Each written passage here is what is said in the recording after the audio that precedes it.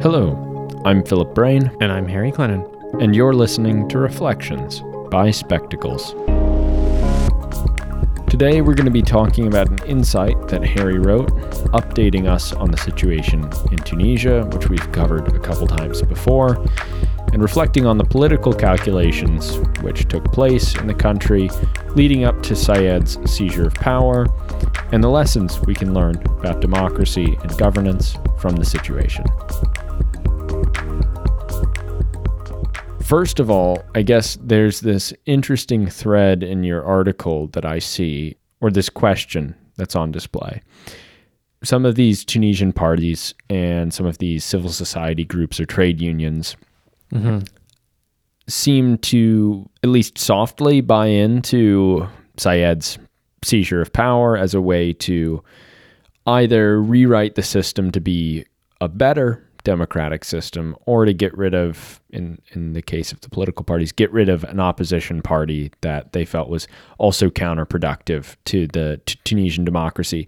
And so there's this sort of question looming in the piece about when a democracy is failing, what are we supposed to do about it, right? If the institutions which provide useful constraints are also providing counterproductive constraints, what do we do about it? And so I guess I'm wondering about Tunisia, what was the way out here besides what happened, if that makes sense? Yeah. What else could they have done besides what happened?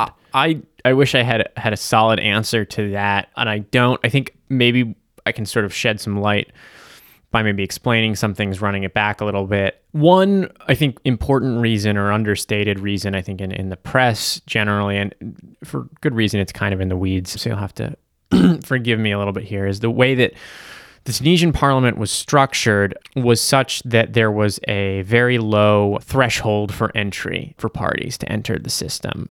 So, for example, we've been talking about Germany in a couple of our past episodes, past insights and focuses. Germany has a pretty high threshold for representation, 5% in their proportional representation system. I don't recall what Tunisia's is, but it's... Or to add to the confusion, you can win 3 single-member districts. Yeah, let's not even talk about that here. The threshold is... They have a threshold which is actually somewhat difficult to meet, and the left in Germany in the recent elections almost didn't meet it. Just barely eked it out. Right. So, right. With a low proportional percent of the vote, a party can enter the parliament in Tunisia, which means that you're going to get a lot of parties, right? Germany has only 6 that sit in the legislature. Tunisia has a lot more than that. And I think for a very young democracy, that can cause problems because it's hard to cobble together a majority. And so you get this very fractured system in which the parliament is pretty ineffectual. And in the meantime, you're also, the young democracy in Tunisia inherited the economic problems, the public corruption that were part and parcel of the reason for the widespread protest, what we call the Tunisian Revolution. So you see that there was sort of a little bit of an endemic institutional weakness in the democracy. And at the same time, in the past 10 years, the notables of Tunisian democracy, the former president, not the one who seized power just now, but the president who was in office before he was, and the leader of one of Tunisia's largest party, now the largest party, Ennahda, which is a Muslim democratic political party, sort of worked really hard not to rock the boat, basically, because the situation was very fragile.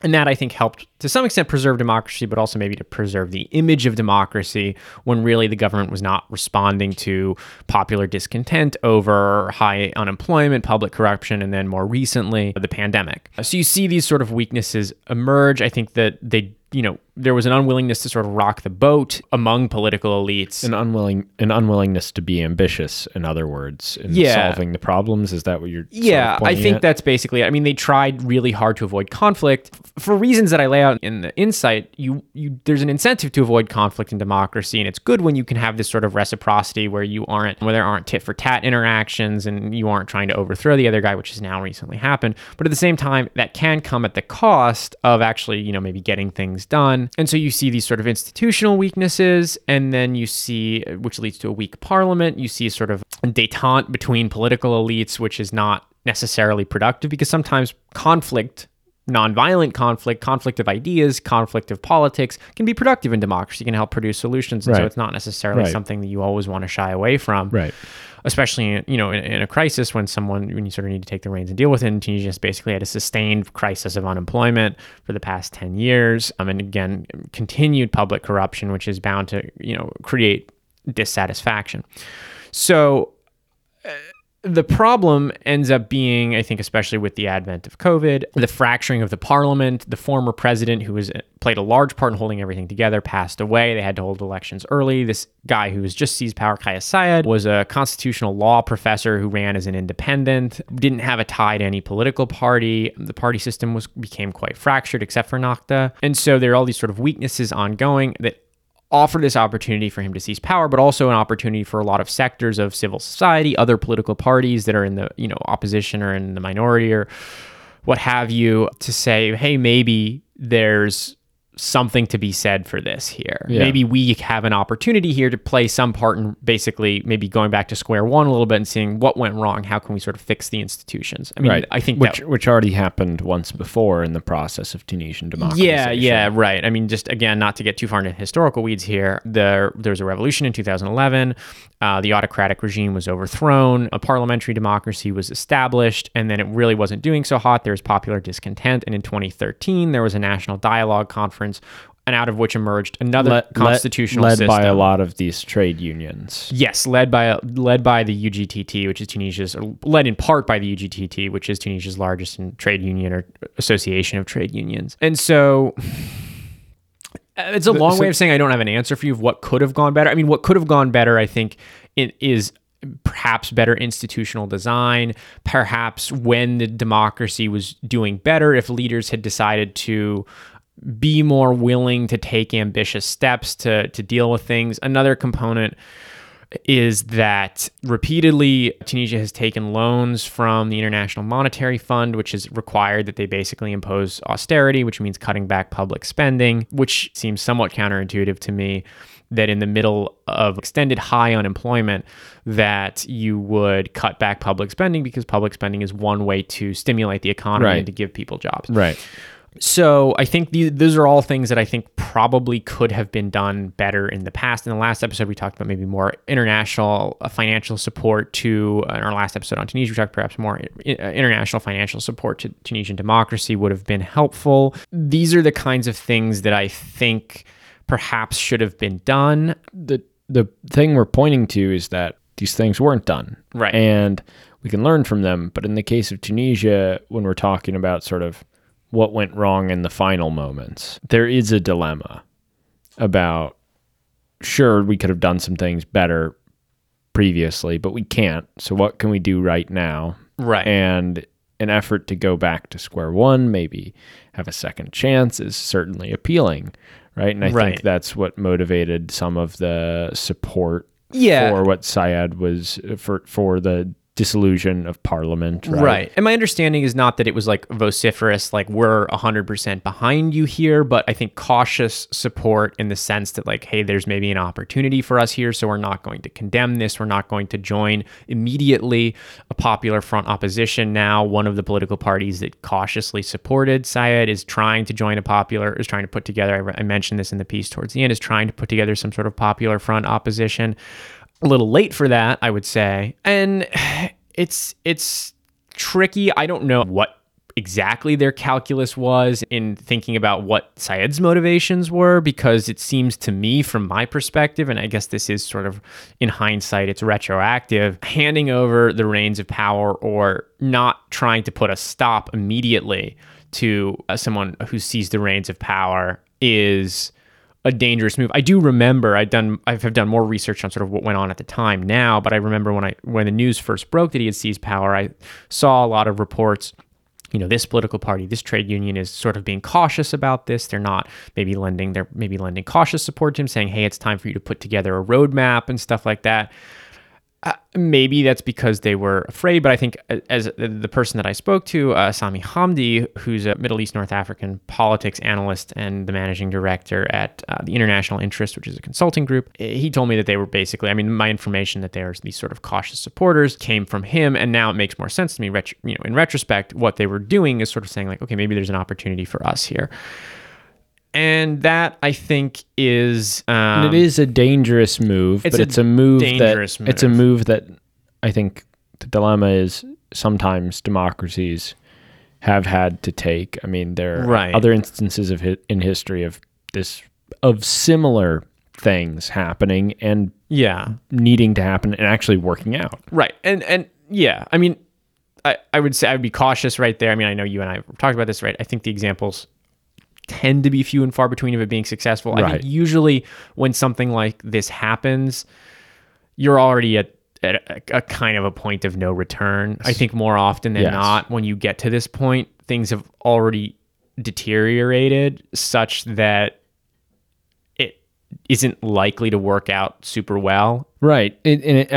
And I think this is one of the interesting points that we hit on when we were talking about this article before, recording this conversation for you listeners, is there is almost a point of no return sometimes, right? And that's sort of the wall that Tunisia found itself up against in certain ways, that the institutional functioning of the democracy was so, dysfunctional that at a certain point you confront either a slow collapse or you can try to do almost a strategic retreat or controlled descent, in which maybe you can recover something, right? If you can try to sort of grab hold of the reins in a way that lets you steer the collapse. I mean, that's an important point, because I don't know that if these organizations had not cautiously supported Sayed, that he would have had to backtrack immediately or something like that, right? I think what you would have had probably was a huge political standoff where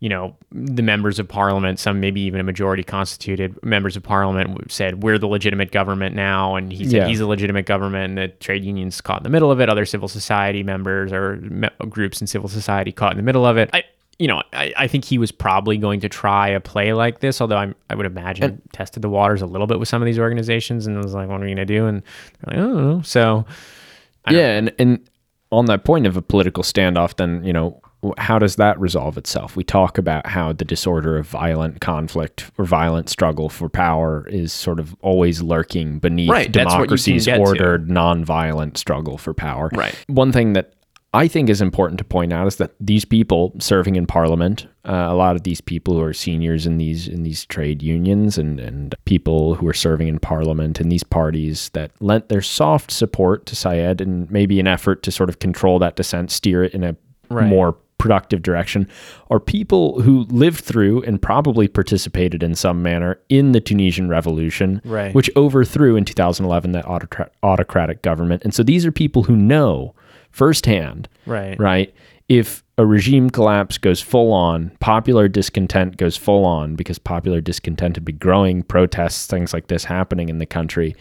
They're people who know how bad that can get, right? Mm-hmm. If you just go into a full on confrontation about this situation. And so, it makes some amount of sense that they would say, all right, let's try to just manage this crisis in a way that can be productive, rather than letting everything totally collapse. Yeah, I don't think that is a serious dilemma. It is a serious dilemma. I would also say their motivations are questionable to some extent. Sure. I mean, I think there's the view that you have the opportunity maybe to capitalize on the moment and be placed in power if you lend some support. If there is a roadmap back, he would, say theoretically, if he was acting in good faith, which he at this point is clearly not, might have put them at the helm of some new parliament or at the helm of a national dialogue conference, which is obviously good, right? That's power. So it's, it's mixed, right? I mean, politicians like holding power, and so they're operating within that circumstance. But I think that's where you get it.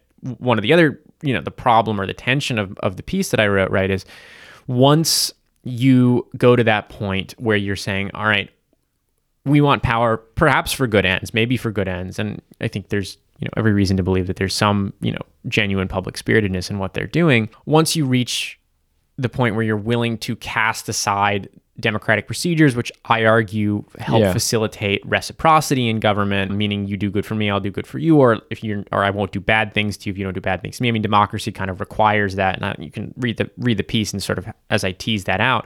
Once you cast that aside, there's no reason to expect that it's going to be that the person that you hand the reins of power to, as you cast those procedures aside, or as he casts those procedures aside, is going to have any respect for them. And I mean, maybe there was some reason to believe that. It seems from an observer's perspective kind of crazy to be like, all right, we're just going to hand you over the reins of power and nod along with it.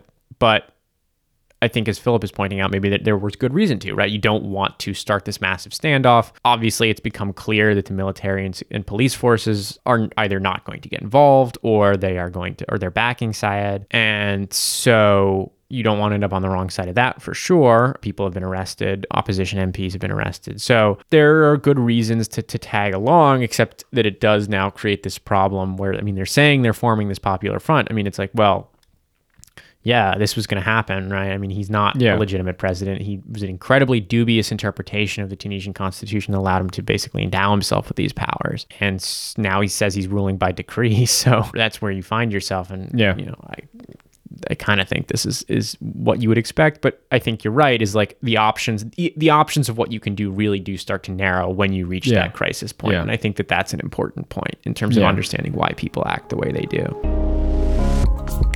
That's all for today.